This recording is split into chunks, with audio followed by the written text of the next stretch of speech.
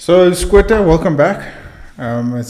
You were one of the first guests I ever had on my podcast, and almost 1.5 million downloads later, I get to have you back, and we get to chat about an industry that I know you're extremely passionate about, but likewise with me, it intrigues me because obviously conservation and the whole thing. But before we get into it, I don't know if you want to introduce yourself to the people again. And let everyone know, all the new listeners, find out who you are and what you do. Yeah, so I'm Koot Prinsloo. I'm the director, if you want to call that, of Langside Meats.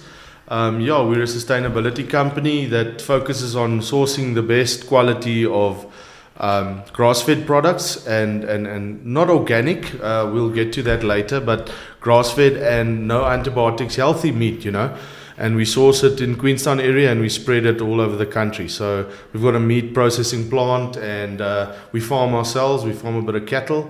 And so that's my passion, getting healthy food to the people. The big thing about it though, Koot, is, and something, I think we've spoken about it, is the sustainability of it. And, you guys slaughter as needed. You don't over slaughter and over cater for what's out there. Yes. So our market has grown a little bit, but we kept it on the wraps a little bit because of the availability of the animals.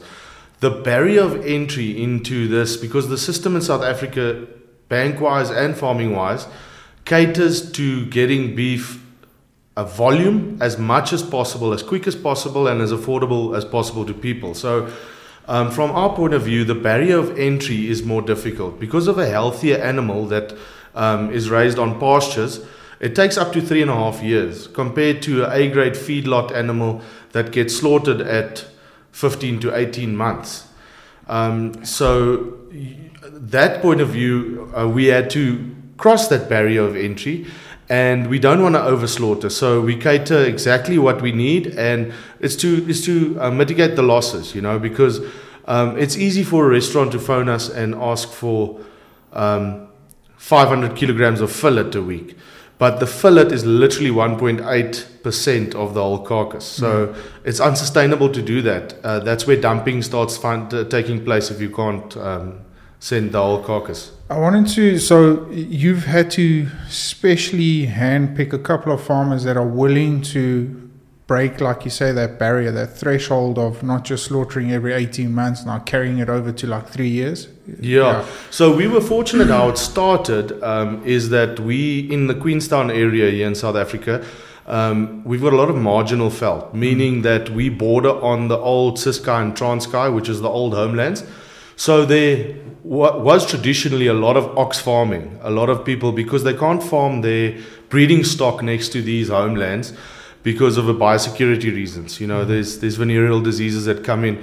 So when we that's how we started this business, is we wanted to get a premium for that ox, And as we grew into it, we are now facing a challenge where we need to get more people involved, farming this way more sustainably, to have more animals to market. So, we're definitely making huge waves when it comes to that. We're definitely getting more farmers on board because there's a premium, but like I said, it is a slow process. When you say premium, is that premium just because you're paying for the better quality meat, or is it premium because it's so high in demand? It's a bit of both. So at this stage, I've got 22, including myself, 22 guys that we work with. And I must say I was a little bit, I'm not bragging when I say this, but I handpicked these farmers for the way that they actually produce their animals. And then I need to then go to them and ask them to only slaughter a certain time of the year and balance, because in a seasonal country like ours, everything's ready at the same time. So we have to manage our farming to get the contingency plans in place so that we can slaughter 52 weeks of the year. So that's where the premium comes in. We have to, if we want the best, we have to pay the best. So I've got a good relationship with an abattoir in Elliot, and when I pick out animals, I guarantee it for the farmer, and we send it to him, and we pay around about roughly about 300 to 450 rand an animal as a premium, which is significant if you start looking at slaughtering 40 animals a week, And then those animals get selected. So even if I make a mistake and we sell an animal that's not really yet ready, we call it, that doesn't grade fat content of 2+, then I sit in the position where I buy that carcass at the full price, and the farmer doesn't lose out on that. So that's where the premium comes in. Because I like that idea, because often they always say the farmer loses out at the end of the day, and we've got to look after our farmers as best as possible. But it's wonderful to see that. But I wanted to touch base quickly on the supply. Who are you supplying? Has it become more of a demand, the grass-fed status, or is it like I said, is it a kind of a niche market, like you get your vegetarians, or is the grass-fed side of beef a niche kind of market? So it is a niche, and unfortunately I have to say this, there is a lot of guys putting wool over the consumer's eyes. So we've been busy since 2015, so at least we've got established a name in the market, so they trust the animals that I pick out. But you will go around in the restaurants all over South Africa and you will see the words grass-fed being loosely used, because they see the consumer paying a premium on a grass-fed product. But it's the progeny that you have to look after. You have to ask those questions: where does it come from? So the market is out there, but there is also a lot of processors that claim to be grass-fed. And this whole yellow fat debate, so anything with a little bit of yellow fat, people assume is grass-fed. It's not really. But what we have done, especially in the last 6 months, is we have been focusing more on direct retail, where people right around the country can actually buy straight from us. Because, like I said, I would love to go into every butcher in the country, but it's the ethics of the butcher himself. The shorter the chain is, the better you can see what you are eating. Is that sustainable, though, to be able to do everything yourself? Yeah, it's from a point of view, in our closed environment with these 22 farmers, we've got a lot of growth that we can grow into. We can definitely do a huge portion of the market.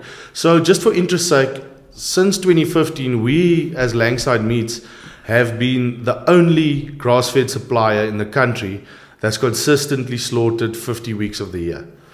There has been a lot of other guys coming in and trying, but from a sustainability point of view, you would need one or two of the big supermarkets to buy into this, to actually, but I'm talking long term now, to actually spread the word and get it on the general shelves in the country.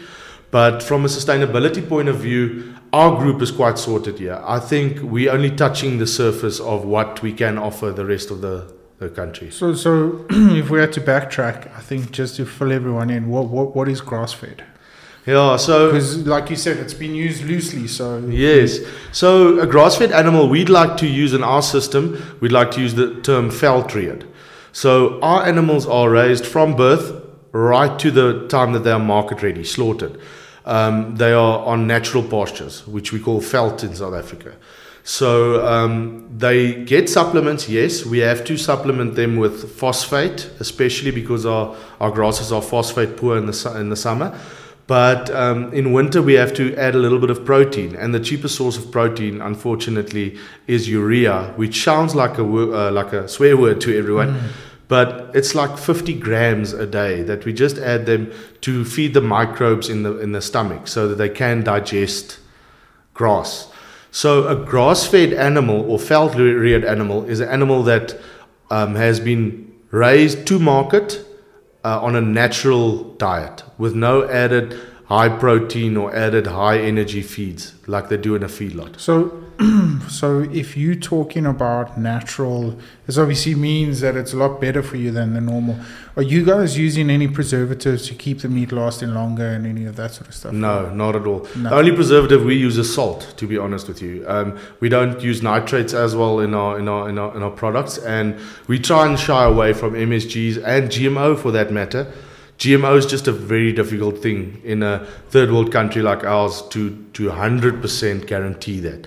Because even your molasses meal that comes from the sugar distilleries, even that has got some kind of GMO in it.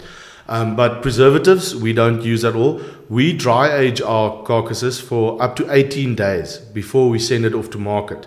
Because it's an older animal, it's tougher. So that's one of the biggest concerns that we get is the toughness of it. But a grass-fed steak also cooks up to 30% quicker than what a normal steak that you would find cooks, because the water content in the meat is a lot lower.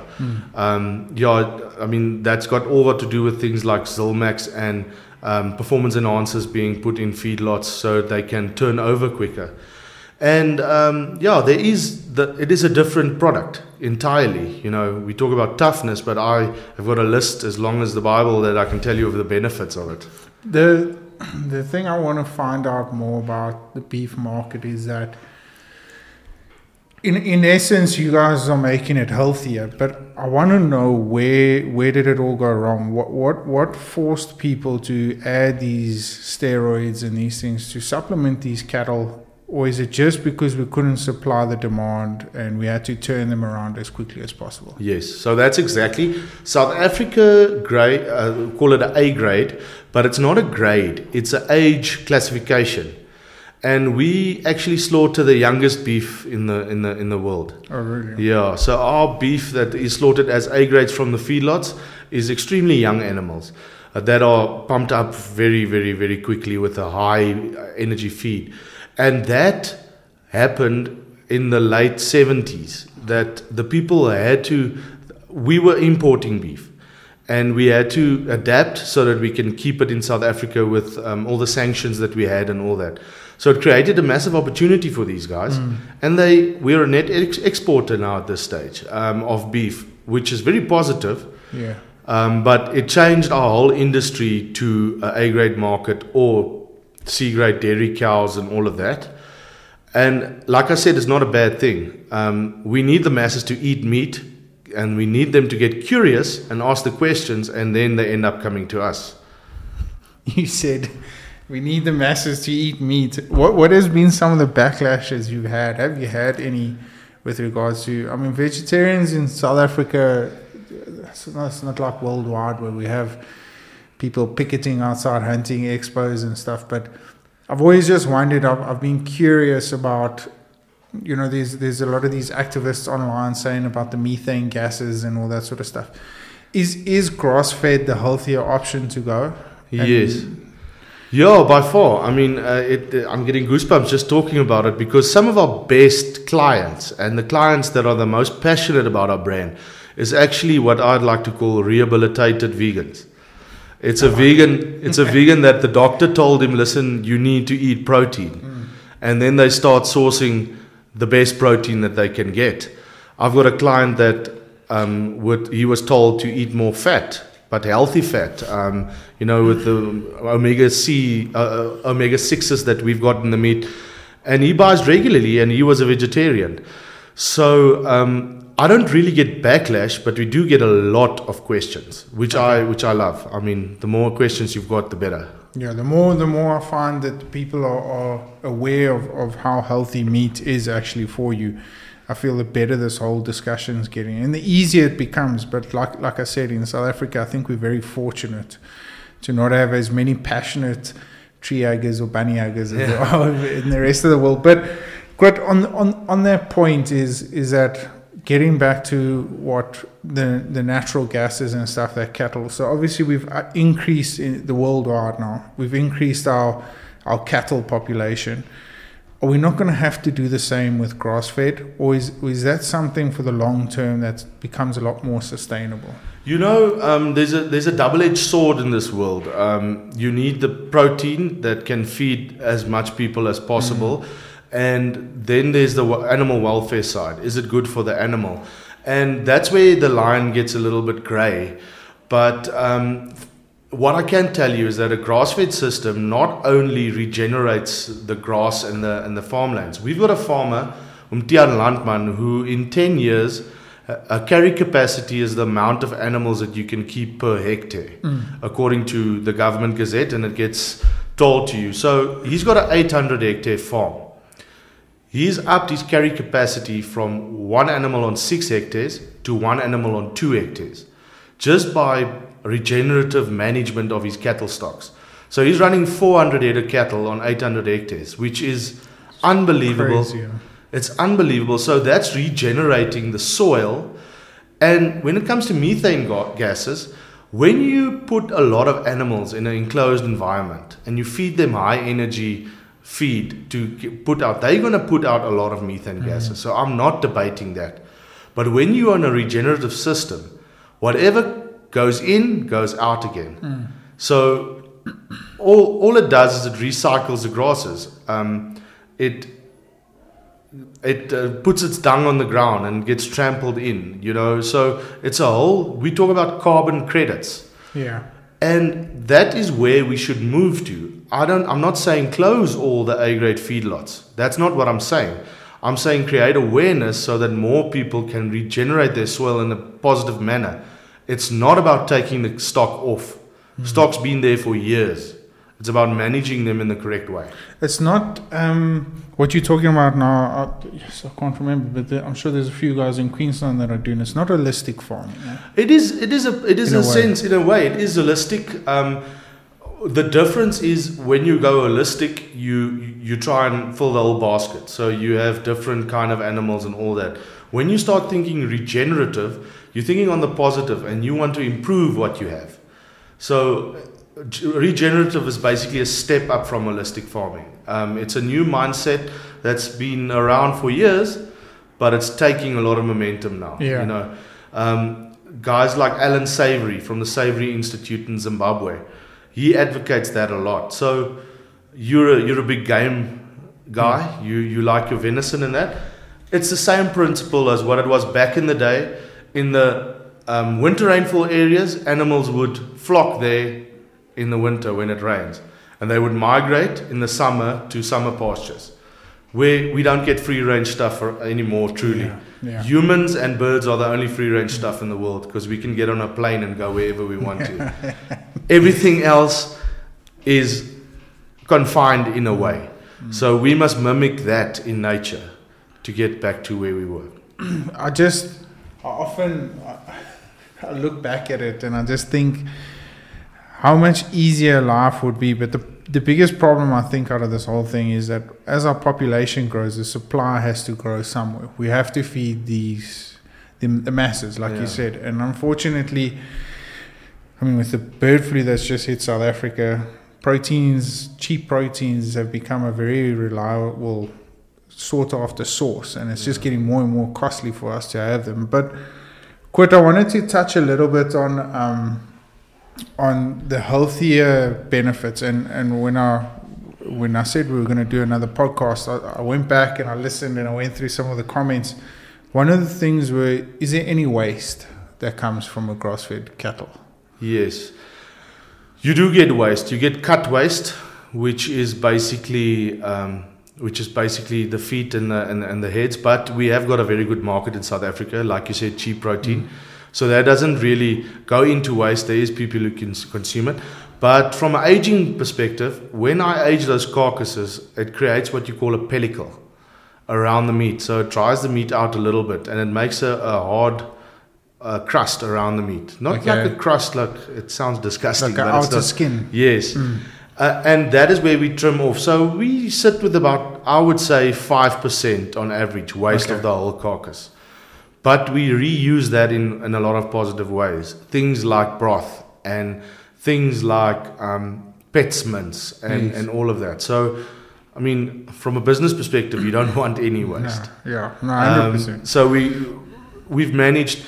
What I find as well, you talking about asking me to compare grass-fed to your regular beef.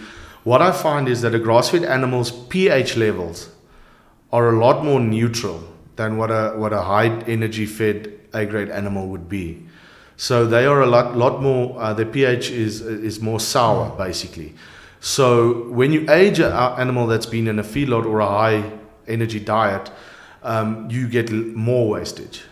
I was reading I was reading about the holistic side of things, and there were a couple of guys in Argentina that did this holistic farming, and they did it with Wagyu cattle.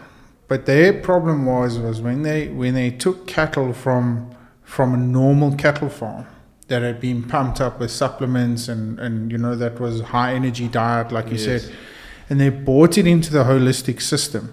They were so obsessed. I've lost my words here, but they were so obsessed. They were induced. They could get diseases a lot easier.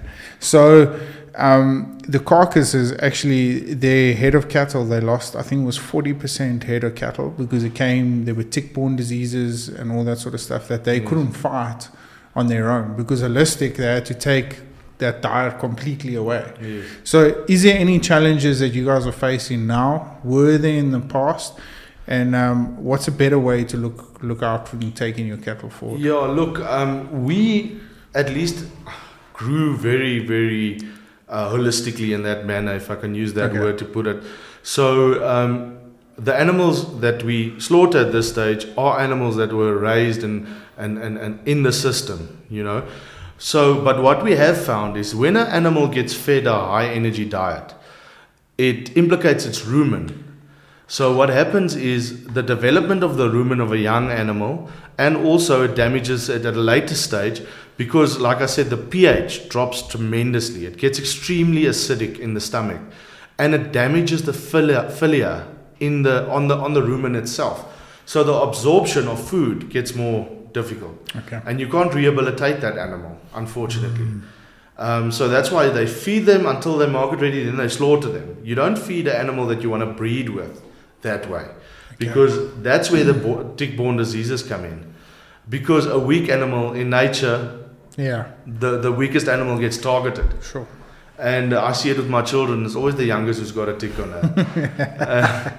And so the rumen gets compromised, and that absorption of minerals and nutrition and everything gets compromised. So that's why an animal can't get rehabilitated from that. Okay. So when you because you don't buy animals into this program. You actually go out, select farmers, tell them this is what you need from them, and then they will make sure that their cattle are bred accordingly, or their cows are bred accordingly to that. Yes. And if we do buy in, you always look for a breeding animal that you buy in from another farm, because farmers are stingy too. They won't feed a high cost, high energy diet to an animal that they're going to keep for years. Because it won't be sustainable. So you'd find the healthiest animals are the ones giving you calves. Yeah. Is the grass-fed system the way it is now? Is it easier for one species of cattle, or can you do it across the board? No, you can do it across the board. Is it? Yeah, we can do it across the board. There's certain animals that get market ready quicker, certain breeds.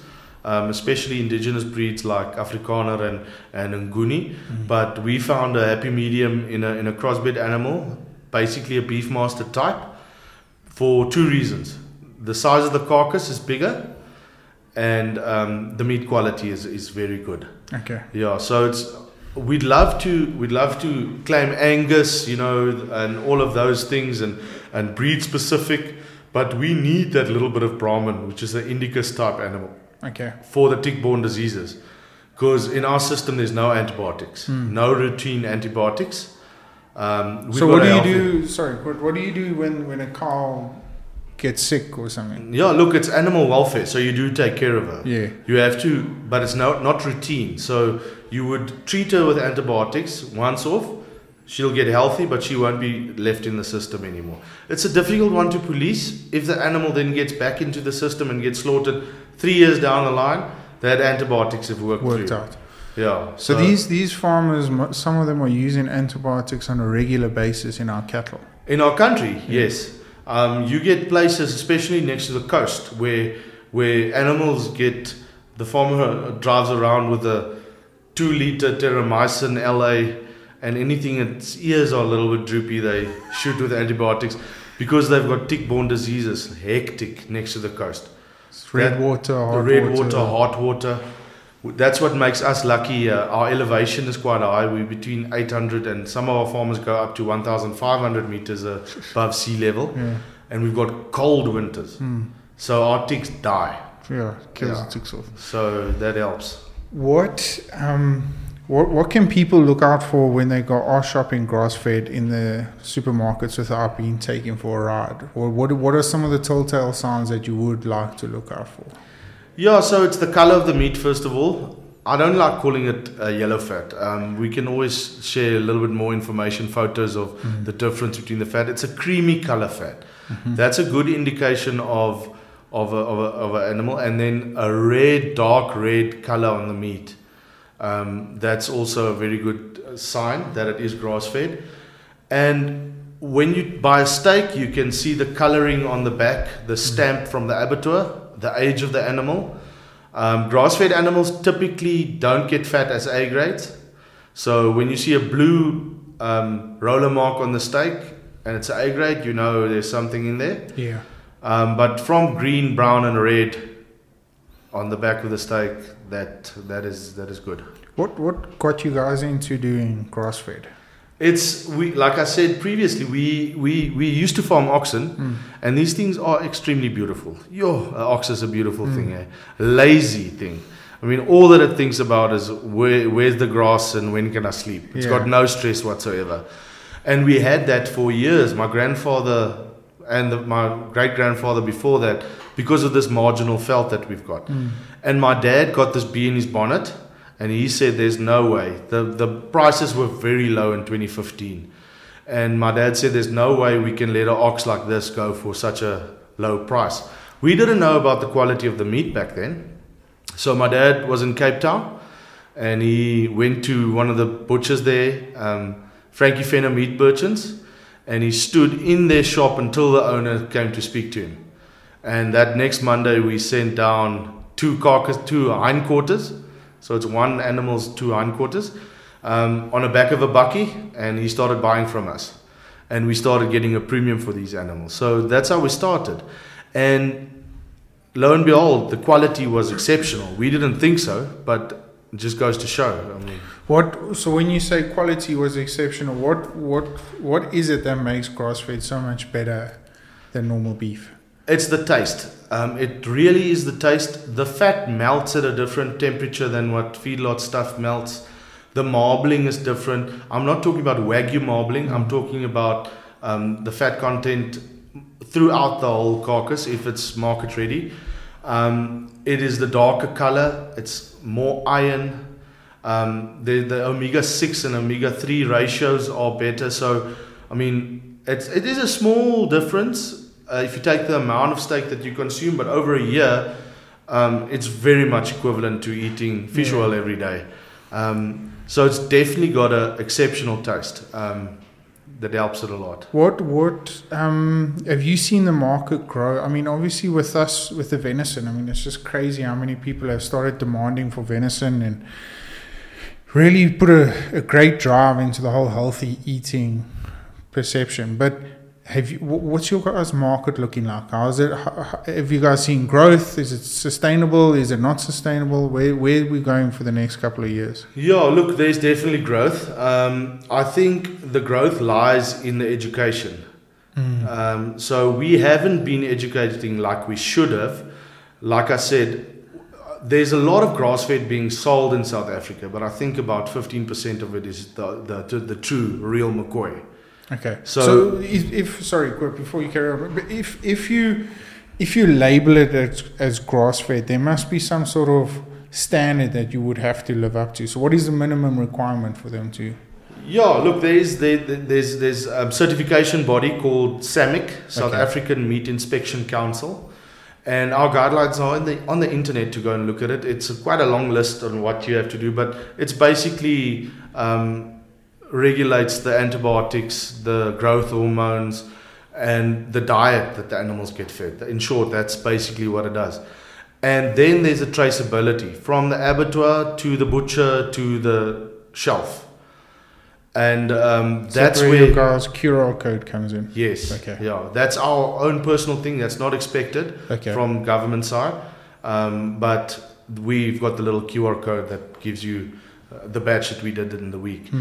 But that's where the problem is that the referee, which is SAMIC, talk a big game, and I don't want to step on toes, but they're not funded well enough to police that correctly. Okay.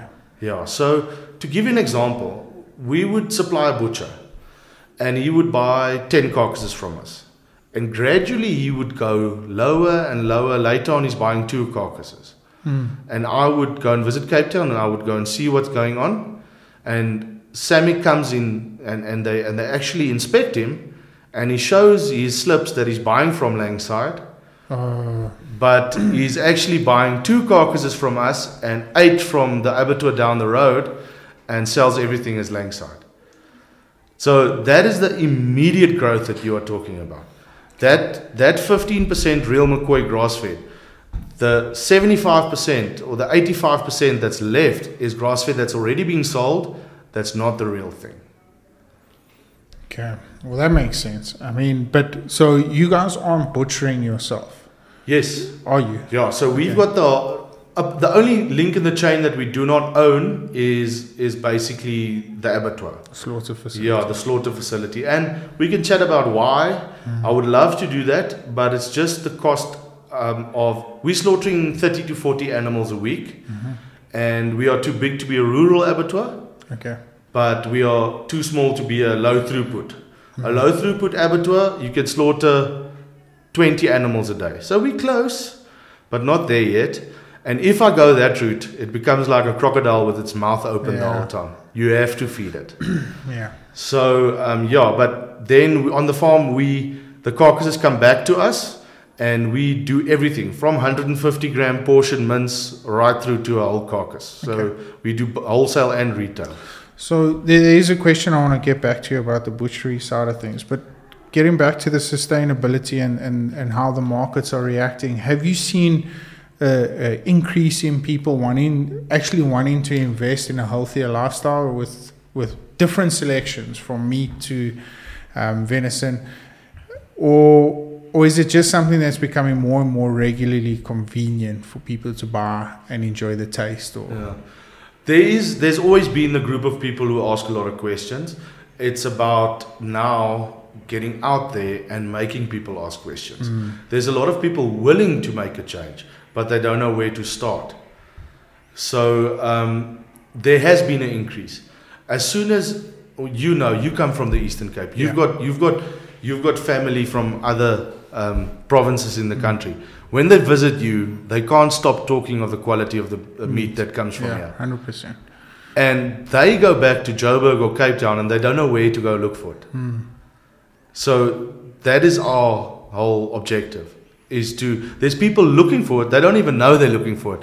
But as soon as you make it easier for him to get it, that's right. And I'll be honest with you, Dill, I don't want to take hands at this stage with one of the big supermarket chains. Because I'm going to be dictated on what I'm supposed to do. And at what price. And in our game, what we have created... Look, we've seen 30% growth this year in our company, from February until now. And that's only been because we shifted our minds to educating more. So I'm not willing to become a price taker again. But it's also because then you start playing that dangerous game where you actually got to go back to the farmer and demand a better price from him. And like I said, in the hunting industry, when you get to a certain level and you become bigger and bigger and bigger, your prices start needing more and more demanding. So you go back to the farmer and say, no, well, I'm going to pay this for kudu, I'm going to pay that for nyala, whatever. And you actually start dictating the prices. And then at the end of the day, what we're trying to preserve, and that's look after the farmers, they actually start losing out as well. So I commend you on that. I mean, I'm sure it's not easy, and I'm sure you've had a couple of people knock on the door, but to stick to your guns, I mean, it's you're talking about the price, Can I tell you what will make a significant difference? Is to push volumes to a certain city and have a distribution center there. Self-owned distribution center, but the reason why I'm saying that is currently we're sending 8 tons of meat every week to Cape Town. The truck's capacity is 12 tons. So as soon as we go that little bit more, that 4 tons more, it makes the transport cost better. Okay. It makes the product cheaper. So where can I then fill in that gap? I can offer the farmer 20 or 25 cents more. Yeah. And that's... It's a whole snowball effect. A whole snowball effect, yes. And I wanted to get back into the butchery side of things, and this was asked. I did a podcast a couple of months ago with the impact one single animal has in the chain of. I've always hated these big hunters and a lot of South African outfitters when they come out or when they try and sell hunts. The meat gets donated to the locals and the village and all this sort of stuff. And at this point in time, it's an absolute bunch of hogwash. Yeah. So one of the questions were asked when I was chatting. I mean, I couldn't put a finger on how many hands a carcass touches within the butchery. How many people? You said you hire 22, eh? Yes, in total in my whole operation. How many of those 22 people will actually touch that carcass? One carcass. One carcass. Yeah. So it will be the loader and I'd say 6, including myself, 7. Okay. So it'll come from the abattoir. There's another team that loads the live animal, so you can take that into account as well. So that's the driver of the truck. And that's the farmer himself and his staff.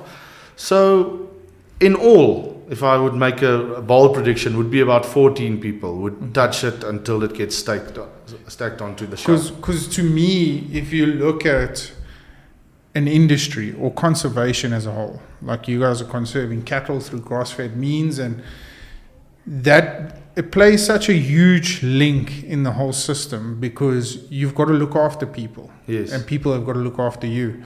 And with us, with hunting, you're indirectly supplying to so many different families just a healthier way of living and a healthier way of doing things.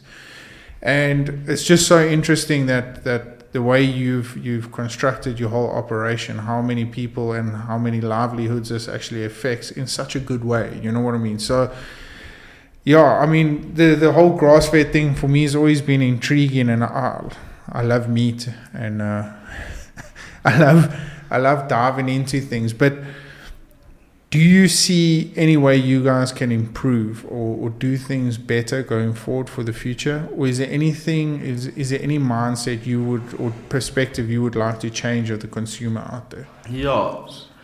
The only thing I would want to change is the narrative and the thing of asking questions. Know where your stuff comes from. You know that we are the only, when you come in the meat game, we are the only guys regulated by SAMIC on what you do not put in your product. So when on our label, we have to say it has got no MSG, no preservatives, no this, no that. Whereas the normal guys who's just selling meat with everything you can think of in there doesn't have to disclose what unhealthy stuff is inside of it. So the whole system is reversed. Okay.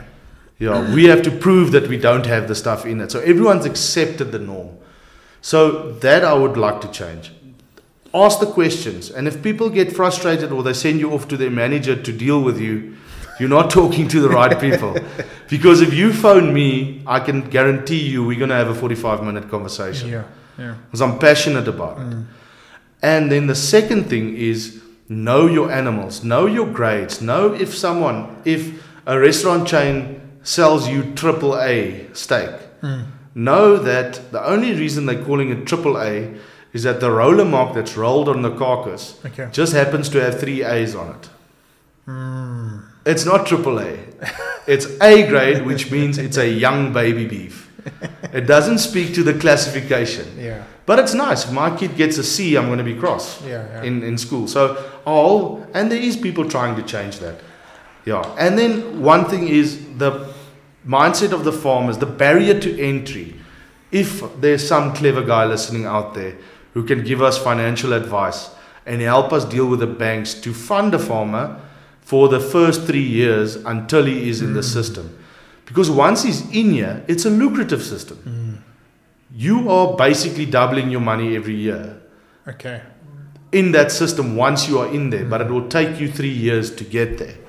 And no bank wants to fund a non-return on investment for 3 years.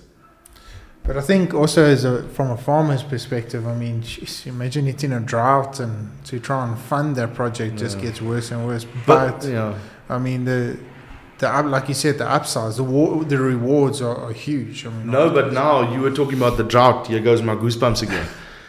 One farmer farms with 1,000 head of cows. Yeah. One farmer farms with 700 head of cows and 300 oxen. Okay. An ox is a money bank. You can sell it anytime. You get a drought, that farmer with 1,000 cows has to sell his breeding cattle to fund his drought. The farmer with the oxen sells his 300 oxen, still has 700 cows, and gets through the drought easily. Shit, that makes so much more sense. It's a thing that goes hand in hand, and that's how the people used to farm. That's how they used to farm back in the day. Do you ever get oaks asking you, or farmers asking you for that sort of advice going forward? Because I a lot as well in the. I like referring back to the hunting industry, because you get a lot of different or very similar scenarios, but there's a lot of outfitters out there that are so set in their ways on how they did things, how their father did things, how their grandfather did things, and at some point it's got to change, because the whole system changes constantly. Yes. Do guys ever acknowledge and want to learn from that sort of way of living? With encouragement. Okay. So it's a case of the proof is in the pudding. So we are lucky, fortunate enough to have farmers who are willing to share anything. Yeah. I'm thinking about guys like Llewellyn McLean, Henny Wenzel, Tian Landman. You can go knock on their door and they will tell you exactly what they do and how they've been doing it for years and how they've changed.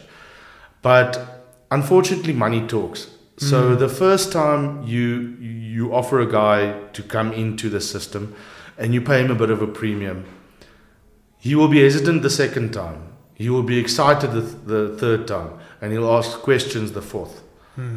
So it's a process that you have to go through. You got to learn Yes. to understand the system. People have been so negatively impacted by agents in the meat game. There's a saying that said... Agents like stock agents. Stock agents. There's a saying that goes, not everyone in the meat industry is thieves, but all the thieves are in the meat industry. so it's hectic. Yeah, no. And that's why people are hesitant to take advice and try new things. It's not a new thing. It's actually an ancient thing that's just out of necessity. We've only got so much land in South Africa. Sure. And 25% of it is government owned, and it's the old homelands, and it's on a point of not being able to be regenerative. But there's a gap in the market, massively. Yeah, I mean, Scott, I want to maybe one day, and if you agree to come back, touch base on a lot of the differences between stud breeding and all that sort of stuff, because I think it's such an interesting way that we've kind of adapted ourselves to living by, because we've just become accustomed to it, and now with a lot of new initiatives and healthier ways of coming in, it's so exciting. And I commend you once again, because I mean, it can't be easy, and for all the farmers that are involved in the program, I mean, it must be very stressful, but the rewards seem remarkable, which is great. And I mean, for the consumer, they're getting a product where they can look back at and saying, well, you know what, I can't solve my stress levels, I can't solve this, but my diet is one of the things that I can personally have control on. And one of them is just healthier choices. It's not really about reinventing the wheel. It's just about healthier choices of meat, healthier choices of veggies, or whichever way you go. But talking about that, I want you to touch a little bit on this new project you guys have got going with the online store and how people can get involved with that. Okay. Yeah, so we opened up literally a month ago, opened up an online store. Very fortunate to have taken the idea from a Wagyu farmer. I phoned him and he said, well, it's not really competition. Yeah. We both want to sell our stuff. So we've teamed up with the Courier Guy, which is a courier company in South Africa.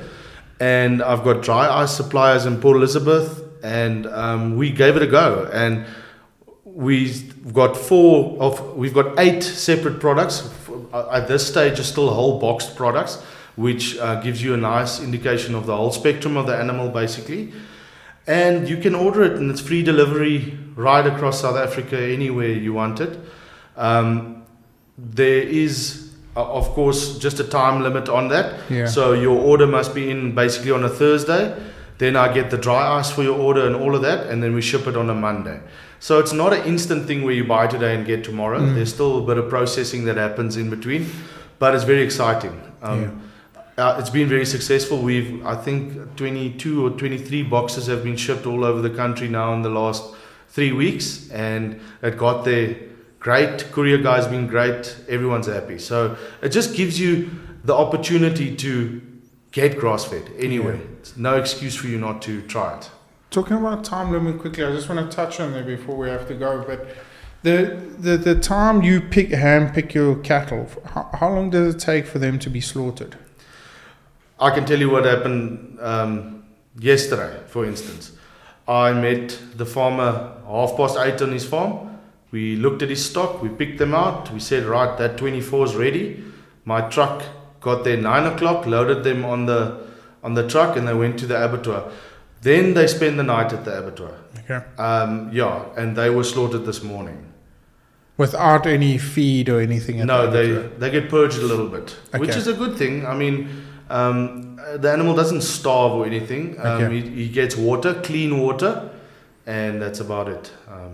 But at that stage, I mean, it's kind of too late for anything to be absorbed in the gut or anything. Exactly, and it can't get sick in that short period, It can get a virus, I suppose, but it won't, the antibodies won't have time to react. No, it's a very healthy way of doing it. I think the abattoir, Andrew's abattoir and Elliot, are doing a sterling job with the way they respect the animals. And so those animals that were slaughtered this morning is coming to my place tomorrow again. Okay. Then it's going to go into the processing plant, hang there for another 12 days, and then we'll start processing them. Koot, thank you so much. I'm looking forward to we're launching a new YouTube channel, Filtreerd Chefs. I'm excited about that one, and I'm looking forward to all the exciting adventures we're going to take with it. But thanks so much. But I would love to have you back here again. There's so many different things that we could have touched on, but with the time limits and how YouTube operated limits us a little bit. But thank you so much for making time. No, it's awesome, man. Yes, man. Let's hit that 2 million, man. Yeah, I'm excited for you. We're getting there slowly. I thought at the last podcast, I might have just edged over, but it's crawling up. But just the strides, I mean, the podcast has made in the last couple of years has been so exciting. But keep it up, Dol. Yes, we're supporting you, and you must gooi horns, you must let it go. Thanks, I appreciate it. But until next time, we'll chat again. Thanks, Dol.